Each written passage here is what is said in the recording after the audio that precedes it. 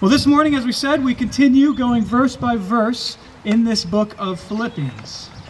In the past 2 weeks, we looked at that famous poem, that paragraph there about Christ in verses 6 through 11. And there we saw who Jesus is, what he did, and we saw the future, that in history he's going to come back. And every single person everywhere will either joyfully confess or will admit for the first time that he truly is the Lord. So that's where we left off last week, which leads us now to this week. And now this week, we're only going to cover the next paragraph, which if you look at your Bibles and you just heard in the scripture reading, it's only 2 verses.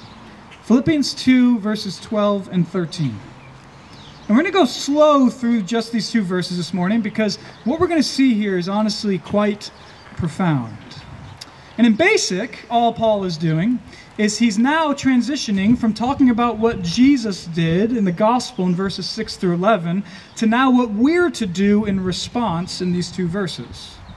But in doing so, as we're going to see, he's going to show us something quite amazing in this paragraph. But with that said, to start off our time here this morning, since it is such a short passage, just 2 verses, let's first begin just going quickly through these 2 verses so that we can feel the overall structure and point of what's here. And then we'll go to our outline for this morning. So let's do that now. Look down at your Bibles. We're just going to quickly run through verses 12 and 13 of Philippians 2. The Bible says this: "Therefore, my beloved, as you have always obeyed, so now, not only as in my presence, but much more in my absence, work out your own salvation with fear and trembling. For it is God who works in you, both to will and to work for his good pleasure." So the passage begins in verse 12 with the word therefore. That connects us to our paragraph from last week. So right away, our passage is saying, in light of what Jesus did in verses 6 through 11, therefore, the text continues, my beloved, meaning Paul's writing to Christians that are loved, and we are loved here this morning as well as brothers and sisters in Christ. Then the Bible continues, as you've always obeyed. Not that they were perfect people, but this means that they were overall an obedient people. And it means that whatever's coming up for us here this morning, it has to do with obedience. And then finally, verse 12 says, not only in my presence, but much more in my absence. Meaning it wasn't about Paul and him and his presence, it's about obeying God. So I know that's a lot, but that's the beginning of the paragraph. And what you can see is that all actually is a build-up to a command then that comes at the end of verse 12. The command for us here this morning. And what's that command? Work out your own salvation with fear and trembling. We'll come back to that later, but that then is the one command for us here this morning, which finally brings us to verse 13, which, as you can see, is the grounding or the reason for the command. And you can see that with that first word there, that word for or because. So the idea is, we're getting the paragraph now, work out your salvation. Why? Because it's God who works in you, which we'll come back to later as well. So that's the text in a nutshell. And I know that's fast, but as you can see, this paragraph is essentially 3 parts. It's a big build-up, then it's the command, and then it's a reason for the command. But as I said a second ago, I really do believe that what we're going to see here this morning is profound, and it's full of wonder and even encouragement for us. And to see it, we're going to need to further break down the text, which will lead to our outline here this morning. So to see more fully of what's going on here, we're going to ask 3 questions of the text, as we often do, 3 questions, and we're actually, though, going to reveal those questions as we go. But there'll be 3 questions as our basic outline, and then as we close, we'll have a few applications for us. So with all that said, church, let's now dig in, and we're going to ask our first question of the paragraph. And for this, we're going to come back to that command. It's an important command there in verse 12. And we're just going to simply ask, what does it mean to work out your own salvation? What does it mean to work out your own salvation? And we ask this to start because if you remember, this is the only command, and there's a big build-up to this command. And so apparently to work out your salvation must be important. So their question basically is, well, what does it mean? We'll look down again at verse 12, just as a reminder of what we're into. Let's look at verse 12 again. Therefore, my beloved, as you've always obeyed, so now, not only as in my presence, but much more in my absence, work out your own salvation with fear and trembling. So to begin to answer what this means, we first have to say what it doesn't mean. And this is especially important on this command because this can really be easily misinterpreted. And that's because, as you probably see yourself, the words work and salvation are in a command here. And we as Christians know that we are not saved by works. So what does this mean? Well, notice it doesn't say work to earn your salvation. It doesn't say work to grant yourself salvation. Instead, the Bible says work out your salvation. And so this doesn't mean to earn your salvation by works or anything. Paul, of course, would never write that. And in fact, coming up in Philippians in chapter 3 especially, he's going to clarify the gospel and that we're saved by faith and faith alone. And so work out your salvation doesn't mean to earn it. That's other religions, right? That's essentially Islam in a lot of ways in a nutshell. That's modern Judaism in a nutshell. And that's honestly, I don't know if you ever considered this, that's really even secularism in a nutshell. Even though secularism isn't a religion, our default thinking as human beings is that we have to earn and merit our successes and our deliverances, if you will, in this life. So that's a lot of other worldviews, but that is not Christianity. That is not the gospel. That is not grace. So then what does the command mean? Well, essentially it means, as you can probably see, that for those of us who are saved by Jesus, now to go and work and live and act out of the salvation that we have. And this becomes even clearer when we look at that word work there in the original language, because at its root, that word work there is really just the basic word for do, act, work, live. And so the command may be confusing at first, but when we break it down, it's pretty plain. It's just saying you're saved. If you're saved, now go and work and do in light of the salvation you have, in light of what Jesus did in verses 6 through 11, which is why it's coming as a command here. And that then is the answer to our first question. What does it mean to work out your salvation? It's our quickest question, but it matters because if we get this wrong, as you're tracking, we will get Christianity totally wrong. So to be crystal clear, the Bible here isn't saying to earn your salvation or work for it. That'd make us the Savior. Instead, all the command means is that we're to live out, work out of the salvation that we have that was accomplished for us in verses 6 through 11. So that's the answer to our first question. We obviously could spend a lot more time on that, but we won't, because that now leads to our second and third questions, and these really get to the heart of our passage here. And to build up these questions, notice, the passage could have ended there at verse 12. The passage could have ended there at verse 12. And in that way, it would have made a lot of sense. Because it would have made a lot of sense for Paul to build up to a command, as he did, then to give the command, and then that's it. So the passage could have ended with, therefore, in light of what Jesus did for you, work out your own salvation. But notice, Paul doesn't end there with just that command. Instead, first, he adds this strange with fear and trembling, which is interesting. And then second, on top of that, he adds this fascinating verse 13 with that for because God works in you reason to the command. Which then leads to our last two questions. So we asked, what does it mean to work out our own salvation? But for questions 2 and 3, we're going to ask more why questions, if you will. Digging into what this means, and we're going to ask, why do we work out our own salvation? And then we'll also ask, and why do we do it with fear and trembling? And asking those questions will really get deep into what's going on here. So let's do that now. So now we'll ask our second question of the morning, and that's okay. So we're to work out our own salvation, but why are we to do it?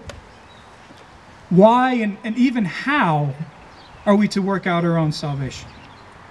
And for this, let's once again read the command there in verse 12 and then read through verse 13. And as we do so, remember that first word of verse 13 there, that word because, that word for. And so see if you can answer our question yourself. So why do we work out our own salvation? Middle of verse 12 through verse 13, the Bible says this, work out your own salvation with fear and trembling, because it is God who works in you, both to will and to work for his good pleasure. And so perhaps you see the answer to our question. And this is where it starts to get quite profound. So why are we to work out our own salvation? Because the Bible says explicitly and plainly in verse 13, because it is God who works in you. So simple, but it's also quite astounding what the Bible's saying. And notice that that word work shows up again twice here in verse 13. So verse 12, the command is, you and I have the responsibility to work. Work out your own salvation. So it's something we're to do. But then in verse 13, we're told why we work. And why is it? Because it's God who works in you. And to be clear, this is the same root word for work there used by Paul in verse 12 and verse 13, so it's intentional. And so he's saying, you, Christian, work and do in accordance with your salvation. But how and why? Because God works and does in you. Amen. So that's interesting. But to be honest, before we go and apply that, that's only the surface of what's honestly here. And we're going to see that in a second, because just look how Paul keeps going on there and ends this paragraph in verse 13. And to see what I mean by this, just keep looking at the rest of the verse. He adds two ideas to this idea of God working. He adds this in two ways. First, notice that it's not just that we work and God works. Right? That's fascinating in itself, but it's that God works in us. And this is important because often we hear the idea that, yes, we work and God works, and then we can tend to think, sure, I work and do and act, and God works and does and acts alongside me as I work and do and act. And essentially what is thought by this is the idea that God works in our lives kind of mainly by external things. Meaning we work and do in our own way, and God works and does in his own way. Or to say it most simply, the idea here that people often think is of me and God working together, kind of side by side or hand in hand. But notice, that is not the Bible's point. Again, notice the text. It's not that we work and God works alongside us. Instead, where does he work? In you and I. It is God who works in you. And so this means, as you work out your salvation, it's not just externally that God works, but internally in you as well. You work and God works in you. That's the point. But that then leads to the second emphatic thing that Paul adds, and this is how he ends the paragraph. And I know this is a lot, but if you're tracking, the Bible is saying, you and I must work out our own salvation, right? That is the command. And why? Well, we do it because God works. But he's not working alongside us, he's working in us. But then finally, that's not even it. Look at your Bibles. Paul ends the paragraph by saying, for it is God who works in you, both to will and to work for his good pleasure. And now, brothers and sisters, we're getting the whole picture. And here is where our Bible gets quite profound. So the last part about his good pleasure is just saying that it's God who ultimately works in us so that we can live in a way that pleases him. Right? He helps us live for his glory. We often get that. But notice how God does that here. Paul adds the phrase, God works in you both to will and to work for his good pleasure. And so now, as we work and do, it's not only that God works and does, it's not only that God works and does in us, but specifically what that means apparently is that he both wills and works in us. Wills and works. Here's why this is so profound. So this idea of separating the will of a person and the works of a person, right, it's pretty classic in philosophy. And even if you're not a philosopher or anything, I'm sure you often think like this, because it's a pretty basic distinction. And the works of a person are usually thought of the doings and the actions of a person, right? While the will of a person is then usually talked about what's going on the inside, right? The decisions and desires and choices and wants of a person. And again, we often think like this too. We have our works and we have our wills. Right? We have our deeds and we have our desires. We have our doings and we have our decisions. And so why is this all profound? Well, look down again at your Bibles and you see the ultimate point for us. Because notice what Paul says. He's clear that when we work, it's that God works in us, but specifically, it's that God wills and works in us. And so this means I hope you see it. This is what the Bible says explicitly here, that God's working in us is not just him being involved in our actions, but in our very decisions and desires and choices, our wills. Because again, that's just what the Bible says here. Verse 12, work out your own salvation. And of course, when you try to live out your salvation, that includes desiring and choosing and willing and doing. But Paul is clear to say that even in that, it isn't ultimately us. Or to say it another way, there's apparently no part of us that God can't touch or doesn't touch. Instead, the Bible says, in our willing and working, God is both willing and working. And so this means that the Bible's saying here in a second, we're going to see some other passages that says something similar to this. That how we work and how God works isn't some 50-50 sort of thing.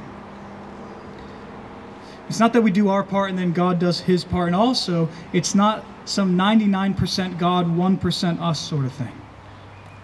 And to be honest, right, that's how we as Christians sometimes logically want to think about this. That God, of course, does most of it, like 99%, but there must, we think, be some part of me that's only me.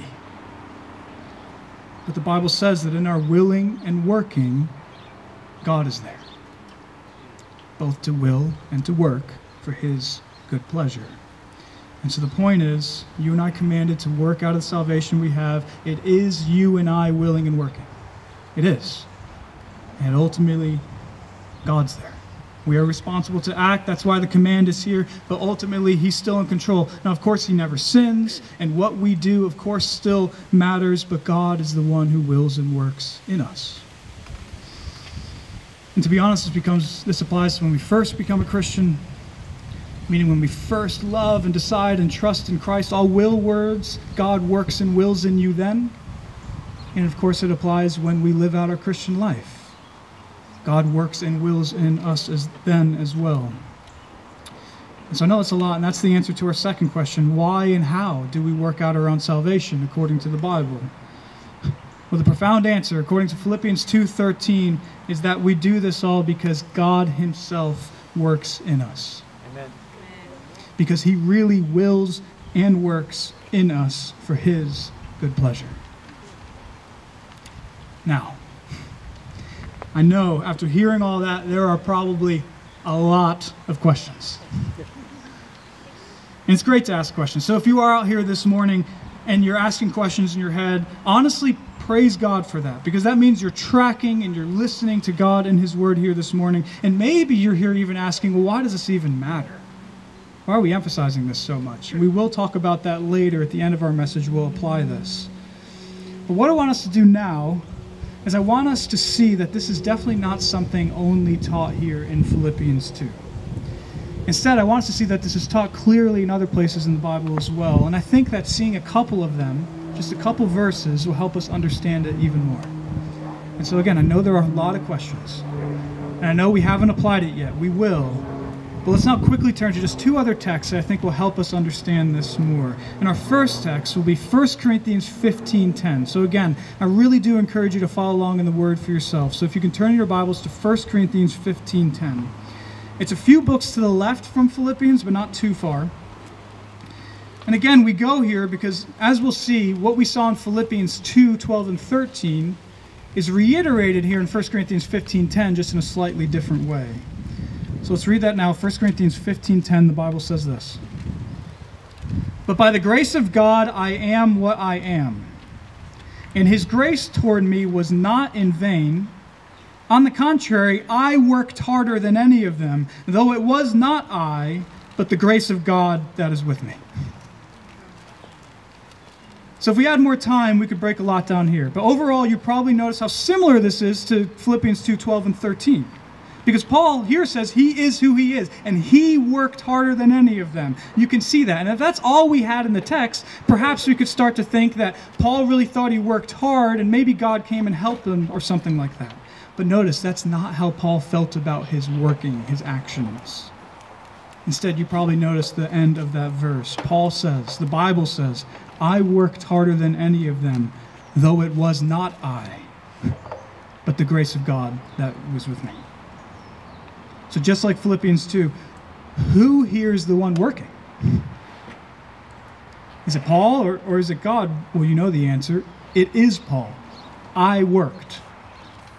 But ultimately, it isn't Paul. It's God. That's just what the Bible says. So that's our first text. But now let's turn to one more place where this is shown again. For this, turn me now to Colossians 1. Colossians 1.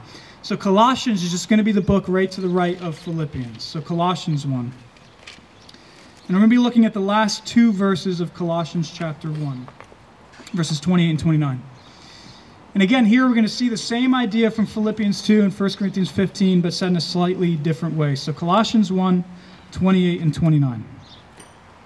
Him we proclaim, Christ we proclaim, warning everyone and teaching everyone with all wisdom, that we may present everyone mature in Christ. For this I toil, struggling with all his energy that he powerfully works within me.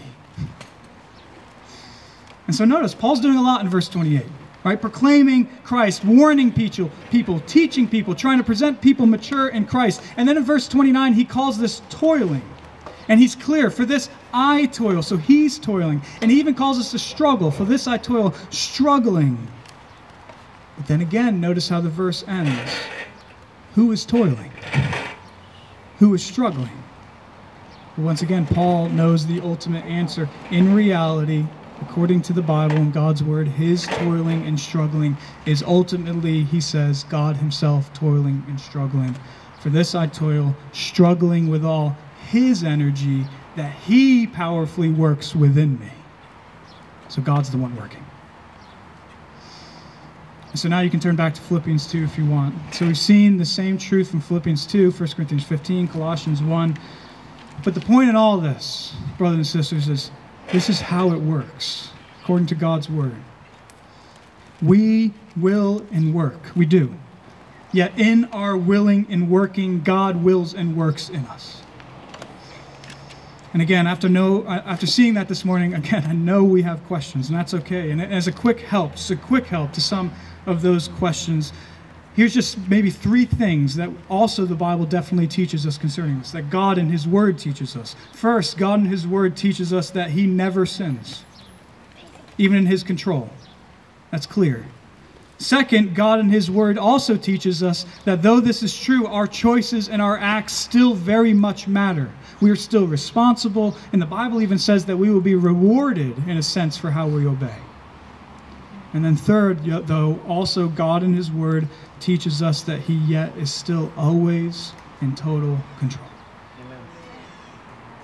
So I hope that helps. And I know yet, even with that, there's still a lot of questions. Perhaps even more questions now after that, talking about God's willing and working and our willing and working. And that's okay.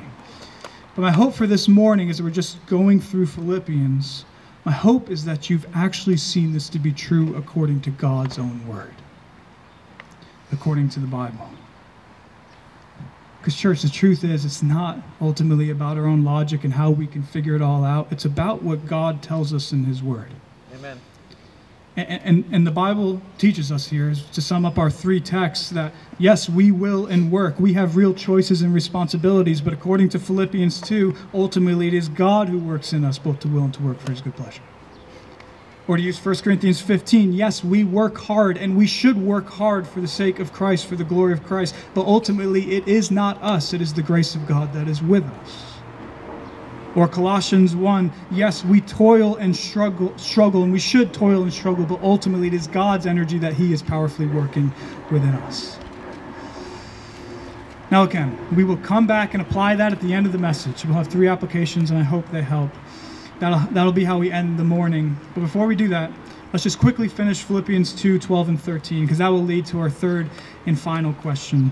And it'll be a quick question. So first we asked, what does it mean to work out our own salvation? Second, we asked, why do we work out our own salvation? And now finally we'll ask, and why do we do this with fear and trembling?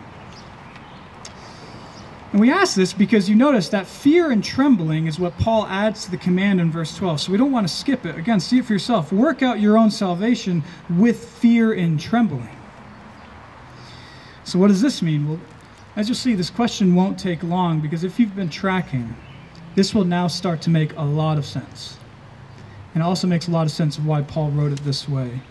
But before we see it, we probably need to define what fear and trembling means, because let's be honest, right? We don't usually use the word tremble anymore, but the Bible does a lot, and all it literally means is to shake out of reverence and fear. And when combined with this word fear, fear and trembling just clearly means to be like, oh my, this is awesome. That's all fear and trembling means. It's something that provokes reverence in your very heart, that it can lead to an external reaction, if you will. So what causes us fear and trembling here? Or to ask our third question, why do we work out our salvation with fear and trembling? Well, the answer is in verse 13. Because it is God who works in you. Now, I think you'll see what this means most clearly if we read verse 13 with different emphasis put on different words. And here's what I mean. So our second question of this morning was, why do we work out our salvation? And we saw in verse 13, because it is God who works in you. In other words, we work because God works in us, right? But now with our question about fear and trembling, our answer comes from emphasizing the fact that it's God working in us. So we can read it this way. Why do we work out our salvation with fear and trembling? Verse 13, for because it is God who works in you. In other words, what causes this fear and trembling? What causes this reverential awe in God's people of, oh my, that's amazing? What should cause that in you as you leave here this morning and you try to go work out the salvation you have in Christ? It's the fact that God himself works in you. Work out your own salvation with fear and trembling because it is God who works in you. And that then is the answer to our last question. Why do we work it with fear and trembling? Because really, in reality, God himself wills and works in you.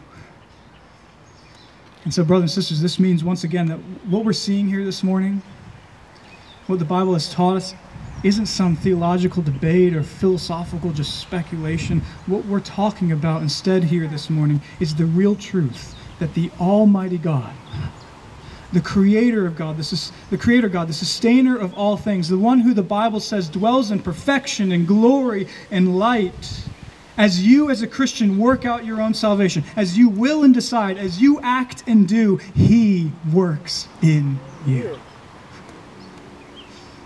And when we believe that, really believe it, and when we get that, the only proper response is this sort of, oh my, right? That's incredible. A fear and trembling. So that's our text. I know it's a lot, but now that we've broken down just these two verses, hopefully you can see that this is a text that not only just commands us to do something, but it's a text that if we really understand it and get it and believe it, it can really change our lives. But now finally, as we close, as we were saying, I just want to consider three applications on all this. Three applications. I really encourage you to take these applications to heart, not merely or mainly as things that you need to now go and do, but mainly as applications that show that what we've learned here this morning from the Bible really matters for our lives. So 3 applications, and then we'll be done. And the first one is this. Brothers and sisters, let's really believe what we saw here this morning. Believe it to be true to reality. And I know that sounds so basic, but this really has to be the big takeaway for us this morning. Believing what the Bible says here in Philippians 2 and 1 Corinthians 15 and Colossians 1 and elsewhere. Believing to be true and real, and to believe that it's really how God and us really work. And I say this especially because we can so often think, and sometimes we're trained to think this way, we can so often think that what really changes our lives is specific points of application. Meaning, we can sometimes think that what changes our lives the most is taking Bible truths, like things you learn from Sunday morning, and applying it to a specific situation of what to do or what not to do. And although there is a place for that, and we should be doing that, I actually don't think that's how we're usually drastically changed. Instead, I think the Bible supports this. What mainly changes us is believing and clinging to massive, beautiful, powerful things about God, about who He is, about what He's done, about how He works, and believing and clinging to those things here and there, little by little, from one degree of glory to the next, as the Bible says, we're changed. And so that's obviously true of big Bible ideas like the gospel, right? Believing that, just by really believing it, will change your life. But it's also true in believing truths like what we saw here this morning.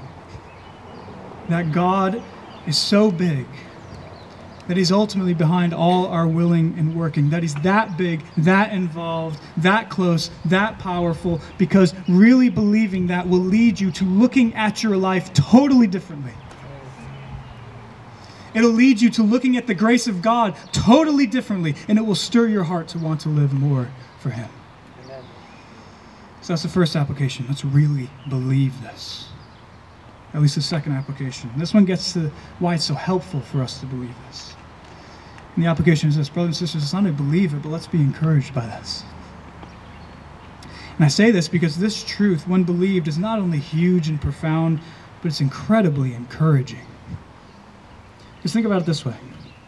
If it wasn't like this, if instead was that God, for some reason, didn't have any access to our willing and working, or He didn't have total access to it, then we as God's people could get really discouraged.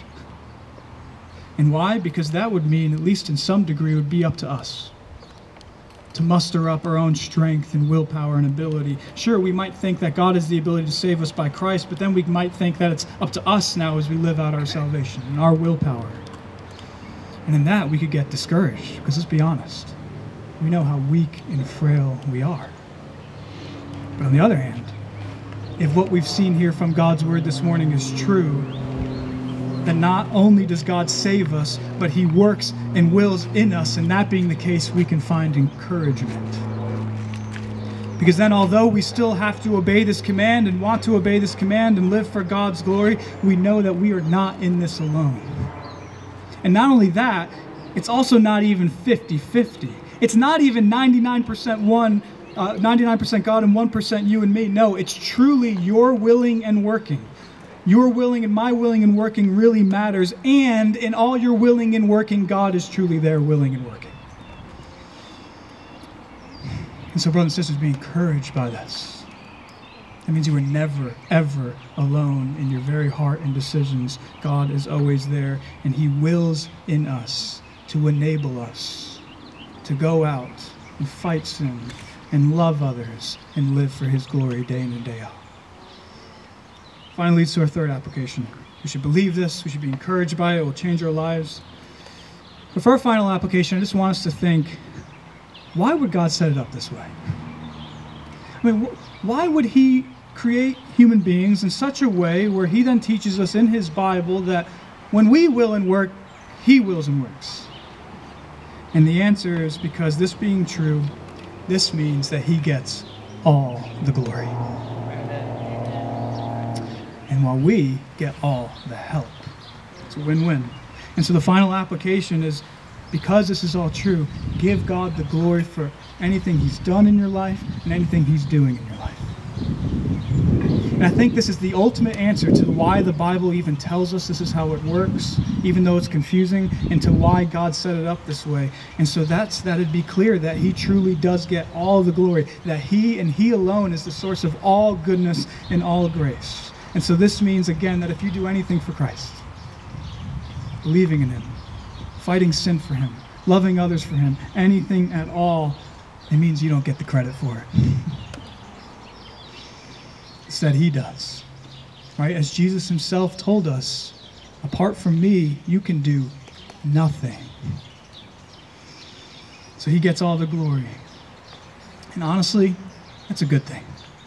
Because there's way more joy and comfort in glorifying and praising Him, right? Rather than trying to find some area where we can glorify and praise ourselves. And so, brothers and sisters, with all that said, let's now leave here as a church, obeying the command we saw in Philippians 2:12.